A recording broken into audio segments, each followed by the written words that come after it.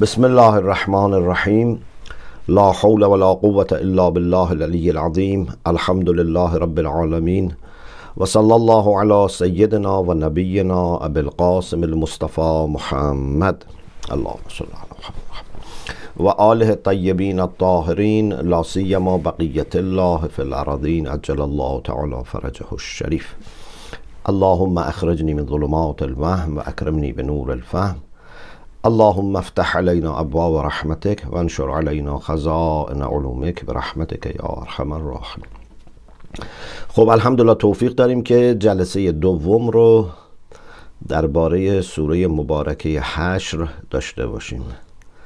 در جلسه قبل راجع به بسم الله الرحمن الرحیم و آیه اول صحبت کردیم. سبح لله ما فی السماوات و ما فی الارض و هو العزیز الحکیم. آیه دوم و همینطور چند آیه بعدش مربوط به اتفاقاتی است که در مدینه میان مسلمانان و بعضی از قبایل یهود اتفاق افتاد. مورخین میگن که برخی از اهل کتاب، از یهودی ها و مسیحی ها و به طور خاص حالا راجع به یهود اینجا بحث ما هست، بنی نظیر، بنی قریظه، بنی قینقاع، اینها اهل شبه جزیره نبودند، اینها اهل مدینه یا یثرب نبودند، چون در کتابهاشون منابعشون وارد شده بود که پیامبری میاد در این منطقه، پیامبر آخر الزمان. اینها از شوق این که همراهی اون پیامبر رو بتونن درک بکنند کوچ کردند و آمدن اینجا، دور از وطن و اهل خودشون، و خلاصه اینجا ساکن شدند. اینا منتظرانی بودند که خلاصه منتظر اون پیامبر موعود بودند و آمدن اینجا و دیگه نسل‌های اینجا چند نسل مونده بودن و خودشون را خلاصه تثبیت کرده بودند به لحاظ اقتصادی، به لحاظ کشاورزی و به لحاظ قلعه های محکم. قاعدتاً پیش بینی هم میکردن که خب اون پیامبر که بیاد یک مخالفینی خواهد داشت، یک جنگ هایی خواهد شد، چه بسا به همین نیت دژه ها و قلعه های محکمی درست کردن، ثروت خوبی جمع کردن که بتونن خدمت کنن به اون پیامبر موعود. اما متاسفانه یه چیزی که مکرر در طول تاریخ اتفاق افتاده این است که کسانی که منتظر یک موعودی هستند اگر مراقب نباشند ممکنه اصل اون مطلب به شکل یک ایده بماند ولی روح و قالب عوض بشه و خود اینها بشن اولین مخالفان اون موعود. در مورد حضرت عیسی این اتفاق افتاد، در مورد پیامبر ما این اتفاق افتاد. خدای نکرده اگر منتظران امام زمان هم هوشیار نباشن ممکن حتی بعضی از اونها مقابل حضرت بایستن، وقتی ببینن که اون موعود به اونها امتیاز ویژه‌ای نمیده. اینطور نیست که بیاد و بگه خب من حالا شما رو میخوام به آقایی برسونم و شما رو برتری بدم بر دیگران و خلاصه شما نور چشمان من هستید و تافته جدا بافته هستید. وقتی ببینن یه چنین برخوردی نمیشه. یک. دو، تازه اول از همه شروع میکنه به تصحیح خطاهای اونها، چون اینها جزو جماعت خودش محسوب میشن در دید مردم. باید خطاهای اینها رو جبران بکنه و اصلاح بکنه و تذکر بده. یکی از چیزهایی که بنی اسرائیل را ناراحت میکرد نسبت به حضرت عیسی تذکراتی بود که حضرت عیسی به بعضی از رفتارهای اونها میداد، به بعضی از کارهایی که حتی خود کهنه و خلاصه راهبه های یهودی انجام میدادن. حتی خود دیگه کارشون به ربا گرفتن و اینها رسیده بود. خلاصه وقتی ببینن اون موعود به اینها امتیاز ویژه‌ای نمیده، 2 تذکر و انتقاد و تلاش برای اصلاح و تصحیحی انجام میده، 3 در رفتارهاش و در به خصوص ارزشیابیهاش ملاک هایی داره که با ملاک های اونها تفاوت میکنه. اینا فکر میکردن دین یه چیزای دیگری است، او میاد روی مسائل دیگری تکیه میکنه، خلاف انتظارشون میشه و اول تردید ممکنه بکنن، علامت سوال بذارن کی گفته تو اون موعود هستی، بعد دیگه ممکنه حتی جنگ هم بکنن. این یه چیزی است که متاسفانه یک نرم و یک خلاصه هنجاری است که متاسفانه خیلی اتفاق افتاده و ممکنه بیفته و باید خیلی هوشیار بود. خلاصه اینها رفته بودن در یثرب مستقر شده بودن و منتظر پیامبر آخر زمان. اما متاسفانه در مقام عمل با اینکه امید زیادی بود و مسلمان ها و پیامبر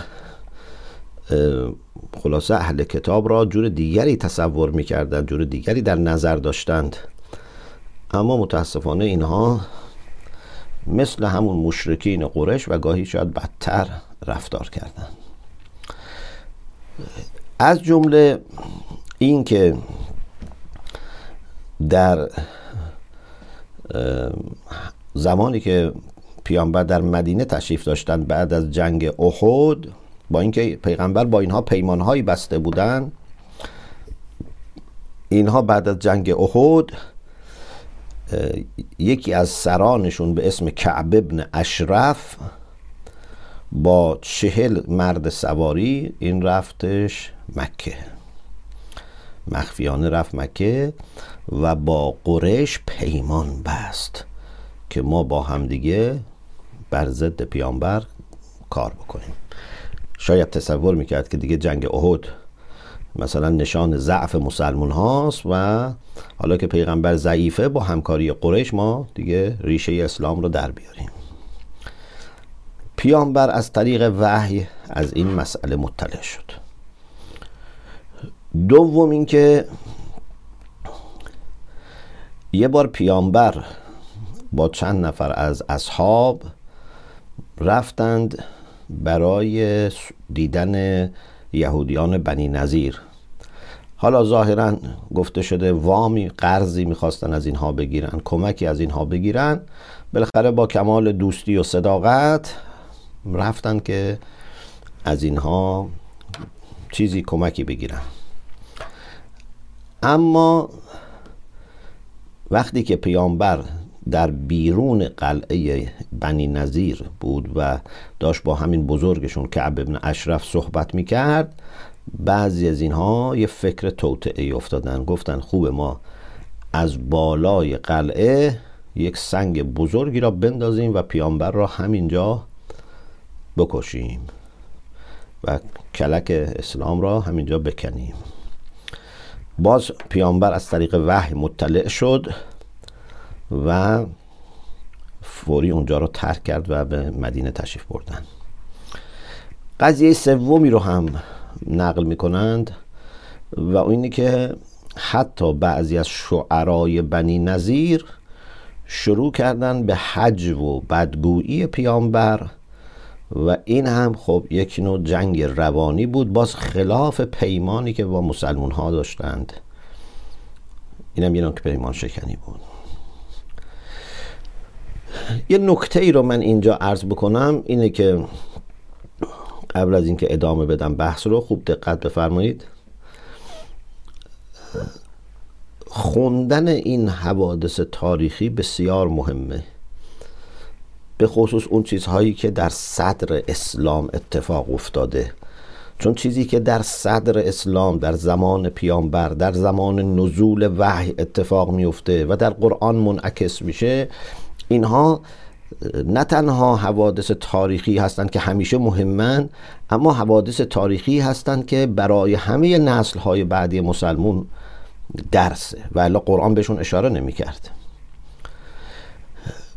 اینا بسیار مهمن، اما نباید کسی از این حوادث تاریخی بیاد به شکل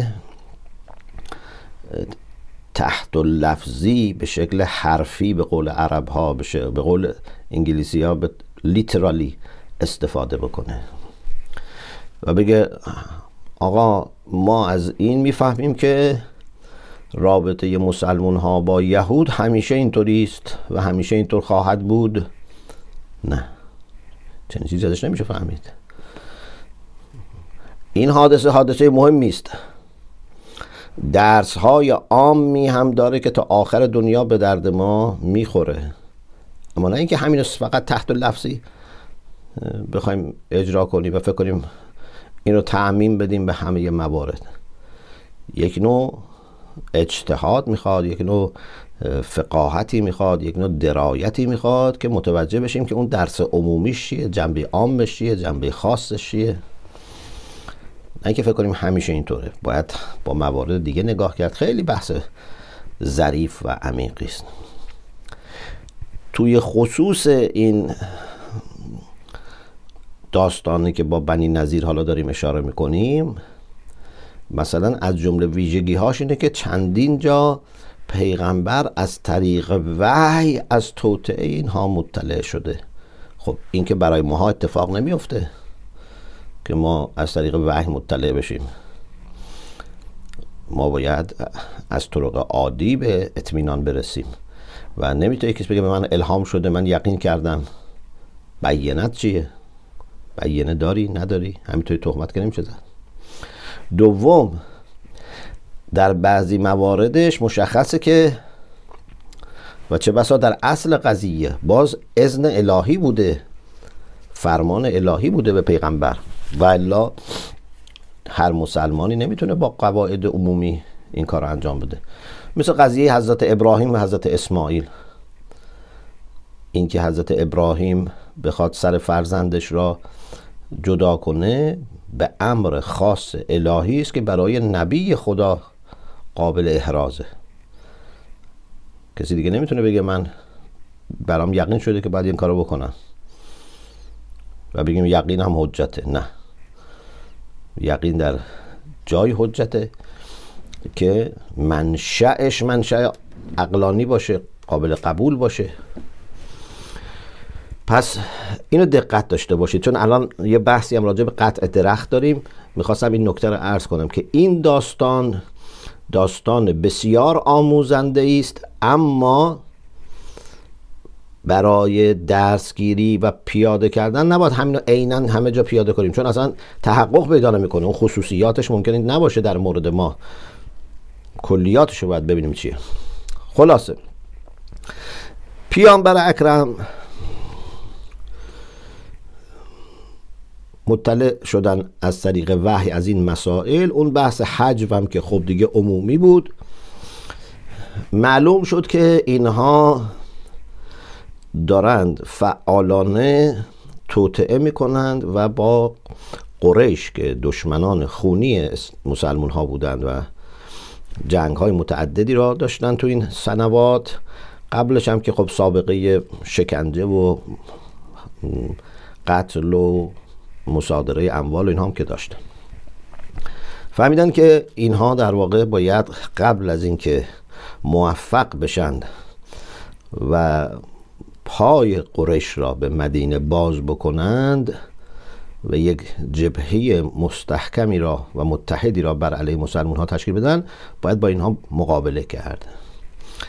لذا دستور دادند که به سمت این قوم بنی نضیر حرکت بکنن مسلمان ها.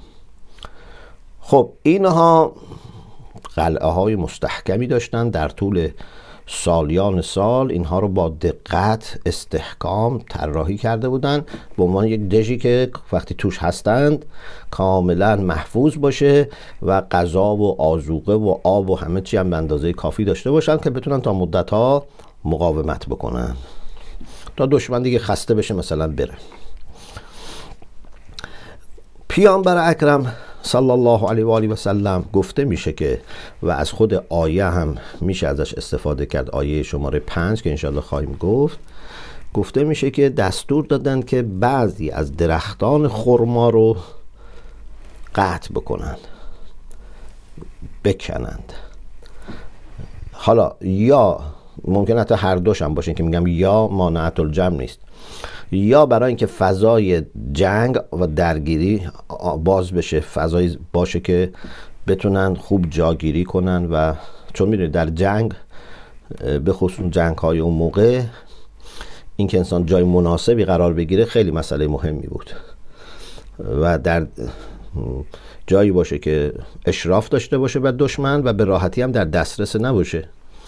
خلاصه یه سری درخت ها رو قطع کردن که جا باز بشه و یا حتی سوزاندن. گفتم مانعت الجمع نیست، ممکنه این هم جا باز بشه هم اینها رو بسوزونن که بتونن در واقع یک رخنه‌ای در درهای و دروازه های این قلعه های اینها فراهم کنن. یهودی ها خب مطلع بودن، خیلی جالبه این بحث، با اینکه خب هنوز سالهای اول مدینه است ولی مطلع بودن که پیغمبر همیشه میگن که درختار مسلمان ها نباید قطع بکنن حتی در زمان جنگ. یکی از آداب جنگ در اسلام مسموم نکردن آبها، قطع نکردن درخت هاست، آسیب نرسوندن به زنان و فرزندان و پیراست. اینا میدونستن، گفتن که ای محمد تو همیشه میگفتی که از این کارها نکنید، درختها رو قطع نکنید، نسوزونید نخلا، درختها، چه کاری داری انجام میدی؟ که بعد آیه 5 که حالا میرسیم بهش انشالله بیان میکنه که این دستور خاص الهی بوده. وقتی میگیم دستور خاص الهی یعنی چی؟ یعنی دیگه بعد از معصوم، بعد از پیغمبر و جانشینان معصومش هیچ کسی دیگری نمیتونه این کار رو انجام بده، چون این دستور خاص الهی است. خلاصه چند روز این محاصره طول میکشه و پیغمبر میگن برای اینکه درگیری نشه و خونریزی نشه شما بیاید برید از مدینه بدون اینکه هیچ خلاصه آسیبی به کسی وارد بشه، از اینجا کوچ کنید، چون با توطئه هایی که کردید نشون میدید که نمیشه به شما اعتماد کرد و شما در واقع ابزار دشمنان هستید. اینا یه سری اموالی که میتونستن با خودشون برداشتن، قاعدتاً طلا، جواهر، چیزهای ارزشمندی که داشتن اینها رو با خودشون بردن. یه سری اموالی که خیلی نمیتونستن ببرن و زمین ها و باغاتشون هم موند که بعد تو آیات 6 و 7 و اینها میریم بحث میکنیم راجع به نحوه تقسیم این اموال که بهش میگن اموال فیع، که چیزهایی که بدون جنگ و خونریزی به دست آمده تکلیفش در فقه اسلامی چیه.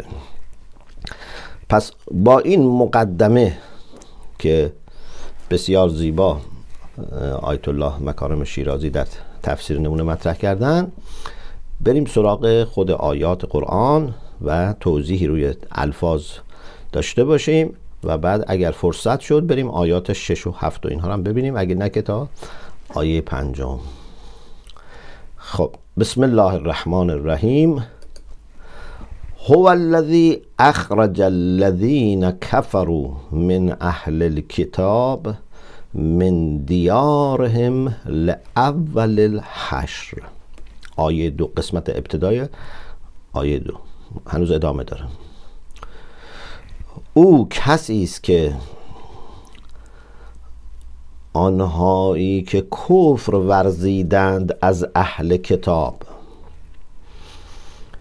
اهل کتاب بودن، این رو خوب دقت بفرمایید، این رو در جاهای دیگه توضیح دادیم. با خواهرای فارغ التحصیل هم یه بحثی داشتیم راجع به مفاهیم اساسی، اونجا باز توضیح دادیم. اهل کتاب از نظر قرآن کریم معنای منفی نداره، مثل کفار و مشرکین و اینها نیست، معنای خوبی داره. اهل کتاب یعنی کسانی که به وحی الهی، به کتب آسمانی، به انبیا و رسول ایمان دارن.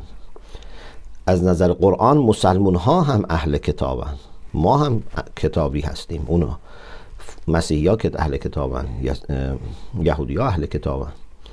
از نظر قرآن عرض میکنم. حالا اصطلاحی که بعداً در فقه ما مثلا کتابی فقط به یهودی و مسیحی و مثلا زرتشتی اینا گفته میشه، اون یه اصطلاح متأخره. از نظر قرآن اهل کتاب یعنی عقیده‌مندان به وحی الهی. و از نظر قرآن در دسته‌بندی هایی که انجام میشه معمولا اینجوری است که معمولا اهل کتاب غیر از کفار و مشرکین، کفار و مشرکین مقوله های مختلفی هست. به لحاظ فقهی ما میگیم کفر، هر کی غیر مسلمان باشه ممکنه بگن کافر به لحاظ فقهی. حالا جاهل قاصر، مقصر، موحد هست، موحد نیست، اهل کتاب هست نیست، احکامش ممکنه همه رو بگن کافر، منتها بعد مثلا حالا بگن اگه اهل کتاب باشه مثلا طاهره یا نه. شما باید حواستون باشه که این مفاهیم را ببینید که در اون بافت خاص، در اون سیاق خاص چه معنایی داره در خود قرآن کریم. چه معنی؟ حتی گاهی ممکنه یک چیزی مثل کفر در قرآن چند معنا داره. علامه طباطبایی در المیزان میفرمان کفر در قرآن اگر اشتباه نکنم به 4 معنا به کار میره و مهمترینش که بیشتر از وقت اوقات به کار میره کفر جحوده، اونهایی که جحدوا بها و استیقنتها انفسهم ظلما و علوا. گاهی کفر عام، گاهی کفر به معنای کفران نعمت، معانی مختلفی داره. خب اینجا ما راجع به اهل کتابی صحبت میکنیم که کفرو به چه معنا؟ یعنی به لحاظ عملی. اینجا هاست که ما باید بتونیم معانی را از لفظ و بافت در بیاریم. خب اینا اهل کتابن، عقیدهشون که عوض نشده که. یعنی این بنی نظیر الان با 3 ماه قبل، با 1 سال قبل، 2 سال قبل عقیدهشون که عوض نشده، درست؟ پس باید یه چیز جدیدی باشه. اون چیزی که جدیده اون اقدامات عملی است. یعنی همون موقعی که با پیغمبر پیمان بستن با الان عقیدهشون عوض نشده، حتی عقیدهشون راجع به پیغمبر عوض نشده. چیزی که هست اینه که اقدامات کفرآمیزی کردن. یعنی چیکار کردن؟ یعنی با کفار، با دشمنان اسلام دست به دست هم دادن و توطئه برای قتل پیغمبر کشیدن و امثال ذالک. پس این الذین کفروا من اهل الکتاب، این رو به نظر من باید اینجوری معنا کنیم. اینا کفار به معنای مثل ابو لهب و ابو جهل نیستن، اما کفروا با اینکه از اهل کتابن. مثل اونجا که قرآن میفرماد لقد کفر الذین قالوا ان الله ثالث ثلاثه، کسانی که قائل به تثلیث هستند میفرماد که کفر الذین قالوا، که اونجا هم به نظر بنده تفسیرش اینه که یعنی این کلام کفرآمیز است، این کلام شرک است. با اینکه قرآن خودش باز مسیحیان رو موحد حساب میکنه. قل یا اهل الکتاب تعالوا الی کلمة سواء بیننا و بینکم الا نعبد الا الله، وقتی میگه که توحید کلمه مشترک بین ما و شماست، پس معلوم میشه که مسیحیان و یهودیان رو موحد حساب میکنه، چون اونا میدونید به خدای واحد معتقدن. بعضی اشتباها فکر میکنن که اونا به 3 تا خدا نه، اونا میگن خدای واحد، منتها تفسیرشون از توحید تفسیر اشتباهی است، تفسیر تثلیثی است. ولی اونها به یه خدا معتقدن. از هر کیشون بپرسی میگه ما موحدیم، مونوتئیستیم. اون قول که ان الله الثالث ثلاثه، خدای سومی ستاست، اون کفره. خدا سومی ستا نیست. که الان یه بحث جالبی داره در قرآن که خود قرآن میفرماد ما تکون من نجوا ثلاثه الا و هو رابعهم. خدا چهارمی ستاست. ولا خمسه الا هو سادسهم. اگه 3 نفر باشن خدا چهارمی ستاست، نه چهارمی 4 تا. اگه 5 نفر باشن خدا ششمی 5 تاست، نه ششمی 6 تا. چون اگه بگید چهارمی مثلا 4 تا، ششمی 6 تا، یا سومی 3 تا، یعنی خدا رو دارید در عرض اونها قرار میدید. اما اگه 3 تا هستن چهارمیش خداست، یعنی در عرض اونها نیست. چهارمی 3 تا، ششمی 5 تا. این خیلی درسته. خلاصه اخرج الذین کفروا من اهل الكتاب من دیارهم لاول الحشر. او یعنی خداوند متعال، همونی که گفتیم که همه آنچه که در آسمان ها و زمین هست برای او تسبیح میکنه و هو العزیز الحکیم. هو الذی اخرج الذین کفروا من اهل الكتاب من دیارهم. اینها را از دیارشون، از خانه هاشون بیرون راند. لأول الحشر. این لأول حشر یعنی جمع شدن. حالا اینجا بعضی گفتن حشر یعنی همین حرکت مسلمون ها از مدینه به سمت این خانه های اینها و قلعه های اینها، اینو گفتن حشر. ممکنه از حشر منظور التقا و رسیدن مسلمون ها با اینها و درگیری اینها باشه که این اولین درگیری بود و درگیری های بعدی هم اتفاق افتاد. خلاصه به این راحتی و بدون خونریزی مسئله حل شد و اینها مجبور شدن که رها کنن و برن. ما ظننتم ان یخرجوا. شما مسلمون ها فکر نمی کردید اینها برن، چون اینها کل اینجا دل بسته بودن و محکم خودشون را خلاصه مستقر کرده بودن. به این راحتی کسی فکر نمی کرد که حتما یه بعد از این ور از اون ور خونریزی بشه تا برن. ما ظننتم ان یخرجوا. فکر نمی کردید که اینها خارج بشن. و ظنوا انهم مانعتهم حصونهم من الله. اونها هم فکر میکردن که این حصونشون، یعنی این حصنها، این حصارها و دژهایی که درست کردن، فکر میکردن که این حصنا، مثل میگیم کلمت لا اله الا الله حصنی، حصن یعنی دژ، قلعه، این حصناشون مانع اونهاست از خدا. یعنی چی مانع اونها؟ یعنی اونها رو نگه میدارد از امر خدا. یعنی فکر میکنن اینا رو محفوظ میداره، نمیذاره پیامبر الهی که مستظهر و پشتگرم به عنایت الهی است بتونه وارد بشه و تسخیر بکنه. فکر میکنن که خلاصه هم از خلق خدا هم از خود خدا میتونن اینجوری خودشون حفظ بکنن. این نشون میده که انسان گاهی با اینکه مؤمن هم ممکنه باشه به خدا، اینا مؤمن بودن به خدا، ولی از بابه که ان یؤمنوا اکثرهم بالله الا وهم مشرکون، گاهی مؤمنین به خدا هم شرک خفی دارند. کمی که مثلا من اگه فکر کنم که با پول، با قدرت، با شهرت، با نمیدونم قبیله بزرگ، عشیره بزرگ، جماعتی که طرفدارم باشن، مثلا دیگه من مشکلاتی در دنیا پیدا نمی کنم. اما مثلا اگه اینها نباشه دوچار مشکل میشم. خب اینا شرکه و تو ذهن خیلی از مؤمنین هم ممکنه بیاد.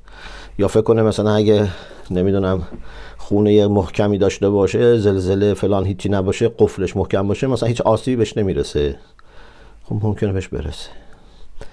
اینا تصورات اشتباهی است که حتی ممکن تو ذهن کسانی که خدا را قبول دارن برسه. پس اینها منکر خدا نبودن، اما به لحاظ اینکه از رگه هایی از کفر و شرک و اینها انسان های مؤمن هم ممکنه برخوردار شن. مگه مؤمن حقیقی، مؤمن یه موقع میگه مؤمن حقیقی اون نه، اون نداره اینا. اما اینکه میگه ان یؤمن اکثرهم بالله الا و هم مشرکون، یعنی مؤمنی به معنای مسلمان، به معنای مسیحی، یهودی که خدا رو قبول داره ولی ممکنه هنوز تمام زوایای وجودش ایمان نیاورده. خلاصه اینها هم فکر میکردن که این دژهاشون مانع از خدا میشه، یعنی اینها رو در مقابل امر الهی، حالا عذاب باشه هرچی باشه، شکست باشه فلان، حفظ میکنه. و قذف فی قلوبهم الرعب، همیشه توی درگیری های زندگی، اینو خوب دقت بفرمایید، تو درگیری های زندگی عوامل نفسانی و روانی به طور خاص، عوامل روانی یه بخشی از عوامل نفسانیه، خیلی میتونه اثر داشته باشه. ببینید مثلا من اگه دارم یه کار جسمی انجام میدم، توان جسمی من اگر کشش این کار رو داشته باشه یا نداشته باشه دیگه دست خودم نیست دیگه. خیلی گاهی یه کار سنگینیه ممکنه من دیگه طاقت نمیارم، از پا میافتم. گاهی ممکنه میتونم انجام بدم. تقریبا دست خود آدم نیست تقریبا. اما عوامل روانی خیلی فرق میکنه. یعنی مثلا فرض میکنم حالا یه آدمی که خیلی اعتماد به نفس داشته باشه، قوت قلب داشته باشه، خیلی مصمم باشه، بالاخره پرواز که نمیتونه با این بدن بکنه، یا با این بدن بالاخره بدون آب و غذا بعد از یه مدتی از پا در میاد دیگه. بدن یه چیزیه دیگه، یه خصوصیاتی داره. اما روان آدم خیلی فرق میکنه. یک آدم ضعیف به لحاظ اراده با یک آدمی که عزم و اراده قوی داره خیلی با هم کاراییشون فرق میکنه. اگه خدا نکرده انسان دچار ترس بشه در جایی که نباید ترس داشته باشه، بعضی جاها ترس خوبه که انسان بیگدار با آب نزنه، اما جایی که نباید انسان ترس داشته باشه، اگه ترس به جونش بیفته یا شک و تردید به جونش بیفته، این نمیذاره از اون ظرفیت خودش استفاده بکنه. چون روان دیگه مثل جسم نیست. جسم بالاخره یه مقاومت گرته، حتی روان روی جسم هم اثر میذاره تا یه حدی، نه 100%، ولی تا یه حدی. 100% نمیذاره، چون به خاطر اینکه شما بالاخره وقتی مثلا آب و غذا نخوری یا فرض کن یه بیماری سرطان گرفته باشی، حالا هر چقدر ارادت قوی باشه، بالاخره این آب نخوردن، غذا نخوردن، سرطان گرفتن ممکنه در نهایت روی بدن اثر بگذاره. اراده قوی میتونه کمک بکنه که انسان طاقت بیاره، شاید یک درمانی پیدا بشه، معالجه شفایی، ولی بالاخره بدن دیگه، بدن انسان بدنه، جسم. اما تو مسائل روحی و روانی خیلی بیشتر میشه تأثیر اراده خیلی بیشتر میشه. خب حالا اینها یکی از چیزهایی که باعث شکستشون شد و در واقع تسلیم شدن و حتی با دست خودشون شروع کردن به خراب کردن خونه های خودشون، ترس بود. و قذف فی قلوبهم الرعب، در دلهاشون ترس خدا انداخت. حالا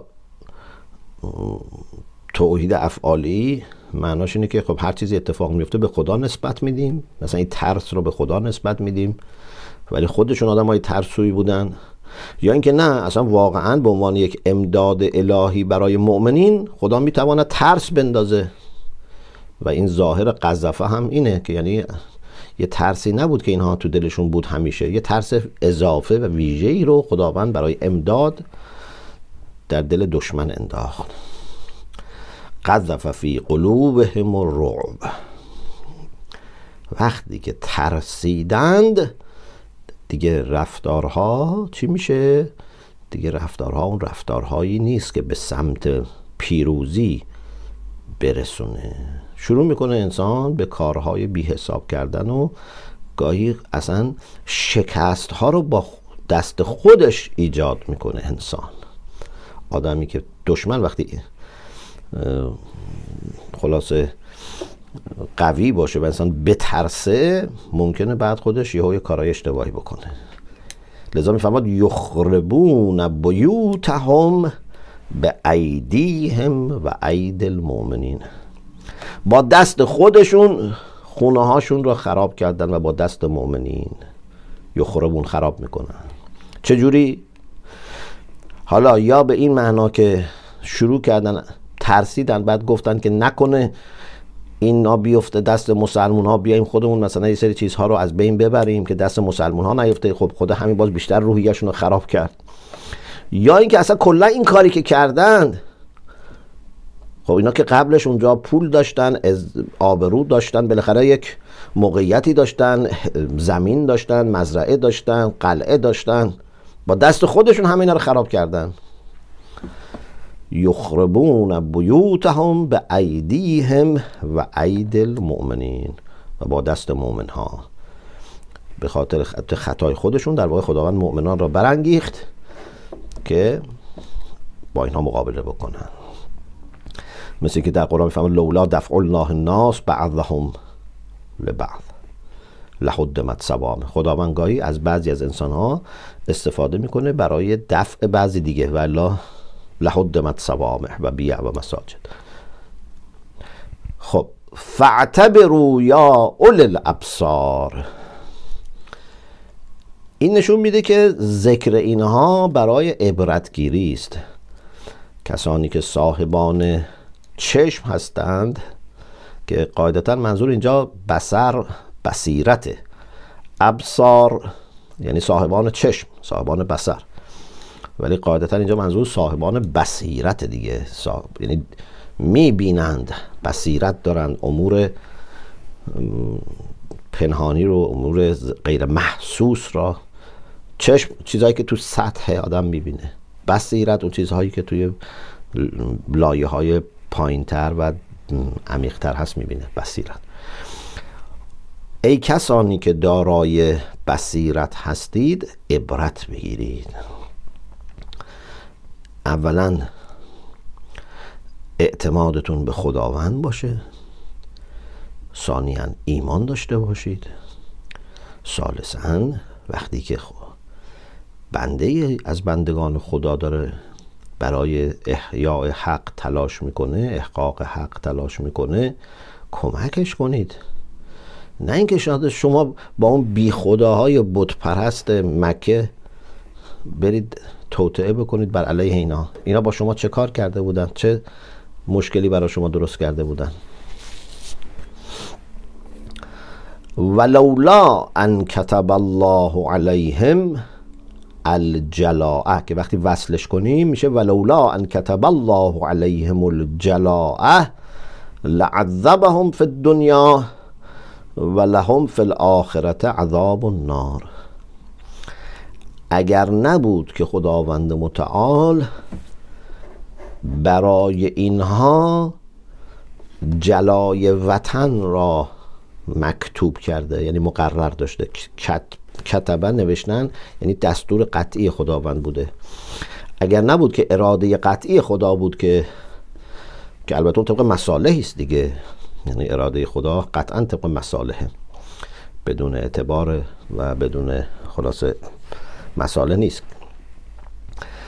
اگر نبود که اراده قطعی خدا این بوده که اینها ترک وطن بکنن، لعذبهم فی الدنیا و لهم فی الآخرة عذاب النار.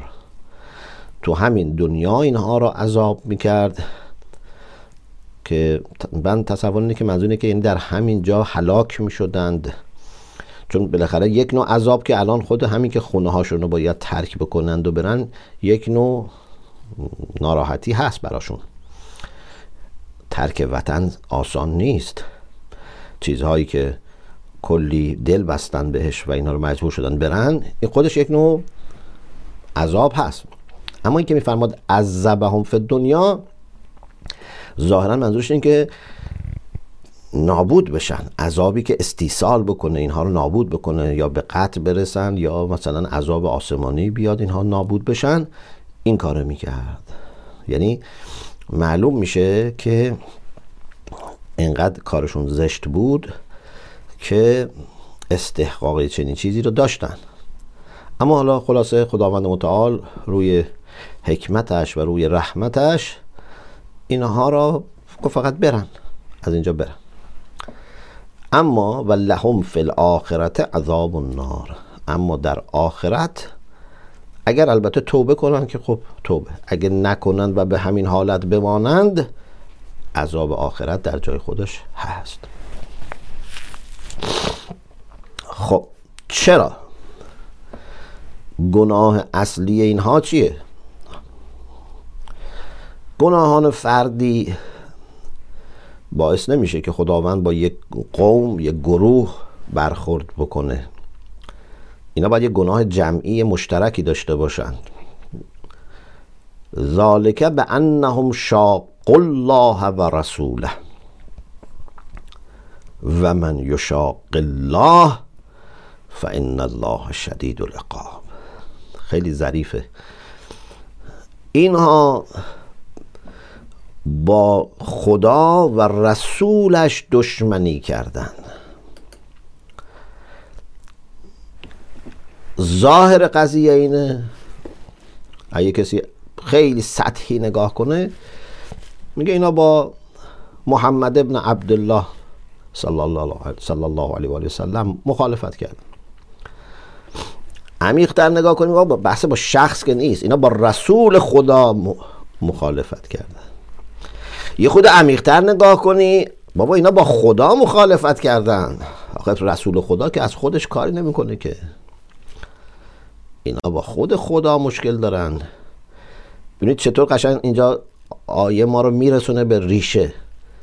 ذالکه، این مشکلی که اینها با پیامبر و مسلمان ها داشتن، ریشش اینجاست که اینها شاق الله و رسوله و من یشاق الله، نمیفرماد و من یشاق الله و رسوله، اینها با پیغمبر و رسولش دشمنی کردند، سرسختانه مخالفت کردند. و هر کس که با خدا سرسختانه مخالفت کنه، هر که با خدا دشمنی کنه، باید بدانند که ان الله شدید العقاب، خداوند عقاب شدیده. چون دشمنی با خدا به چه معناست؟ دشمنی با خدا که کسی که نمیتونه بره مثلا خدا رو بکشه یا مریض کنه یا مسموم کنه یا قدرتش رو کم کنه. دشمنی با خدا همیشه دشمنی با مردمه، دشمنی با حقه. دشمنی با خدا نمیتونه فردی باشه، حتما به دیگران آسیب میرسونه. شیطان ببین وقتی با خدا دشمنی میکنه چی کار میکنه؟ فرعون با خدا دشمنی میکنه.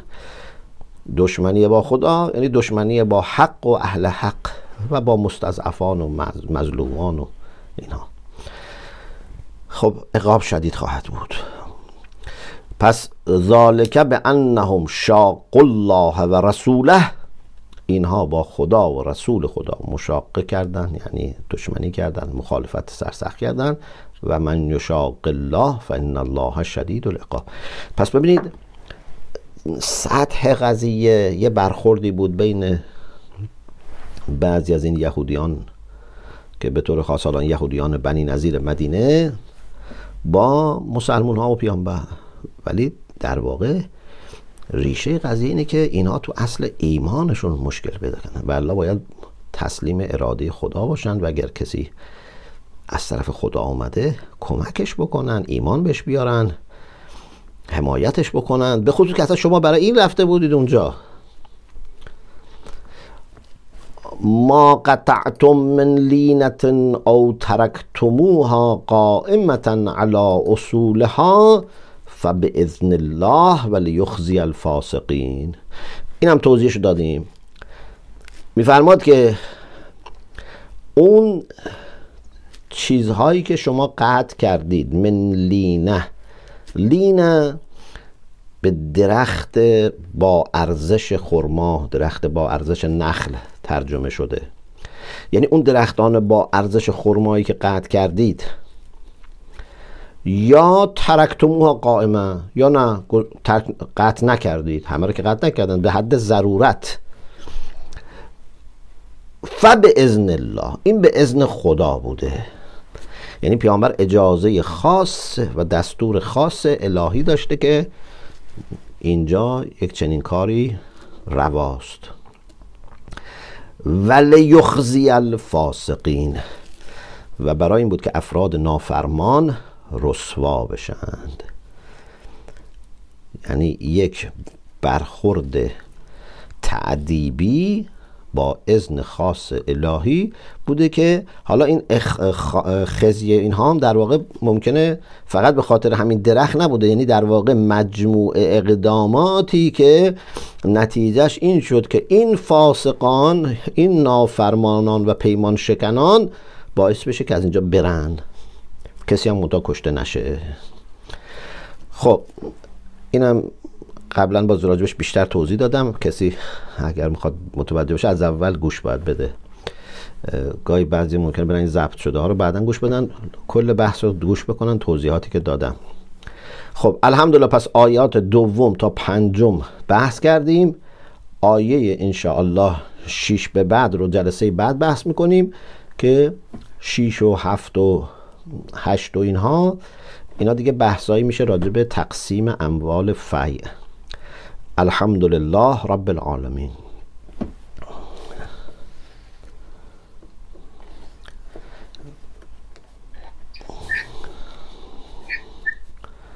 اگر سوالی نکته‌ای هست استفاده کنید.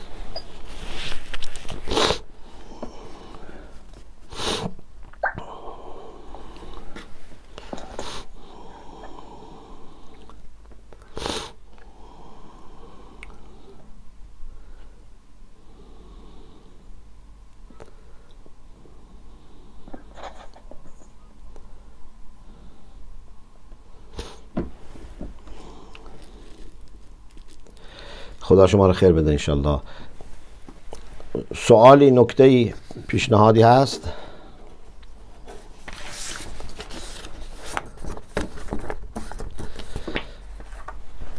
خدا حفظ کنه انشالله همه خواهرها. خب اگر سوالی نیست، بر چیز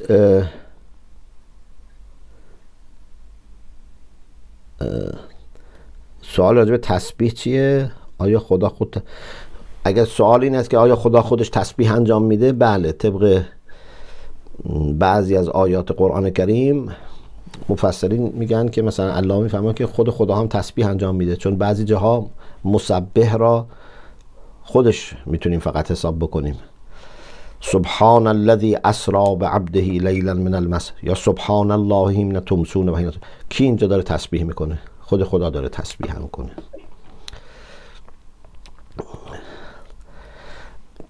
بله، اینکه بصیرت چیه بحثش مفصله، ولی اجمالاً ببینید در عربی ما یک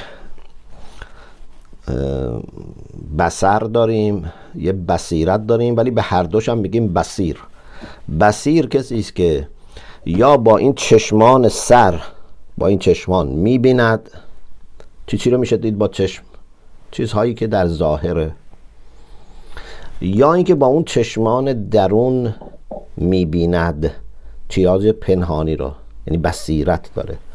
پس بصیرت که میگیم در انگلیسی اینسایت، یعنی اینسایت یعنی میتونه چیزهای درونی رو ببینه، یه نوع بینش درونیه، یعنی بتواند با دقت نظر تشخیص بده چی حقه چی باطله، کجا پیشنهاد منطقی خدایی، کجاها مثلا توطئه است، شیطنته، چیزهایی که افراد ظاهر بین متوجه، یا مثلا کجا یه فرصت خوبی هست. گاهی آدم بصیر میگه اگه ما الان این کار رو انجام بدیم یه فرصت خیلی خوبی است، این کار به نتیجه میرسه. یا الان میخوایم مثلا با اینجا کار تبلیغی انجام بدیم، مثلا این کار رو انجام بدیم. اینا همه میشه بصیرت. یعنی چیزایی نیست که بشه با چشم ببینی، با انگوش بهش اشاره کنی. اطلاع از خلاصه یک سری روابط مخفی تری لازم هست. حالا راجع به بصیرت و الهام و اینها بحثای خوبی هست که من اگه دوست انگلیسی بلد باشید 2-3 جلسه راجع به الهام و اینها بحث کردم، میتونم لینکشو بعد براتون بفرستم.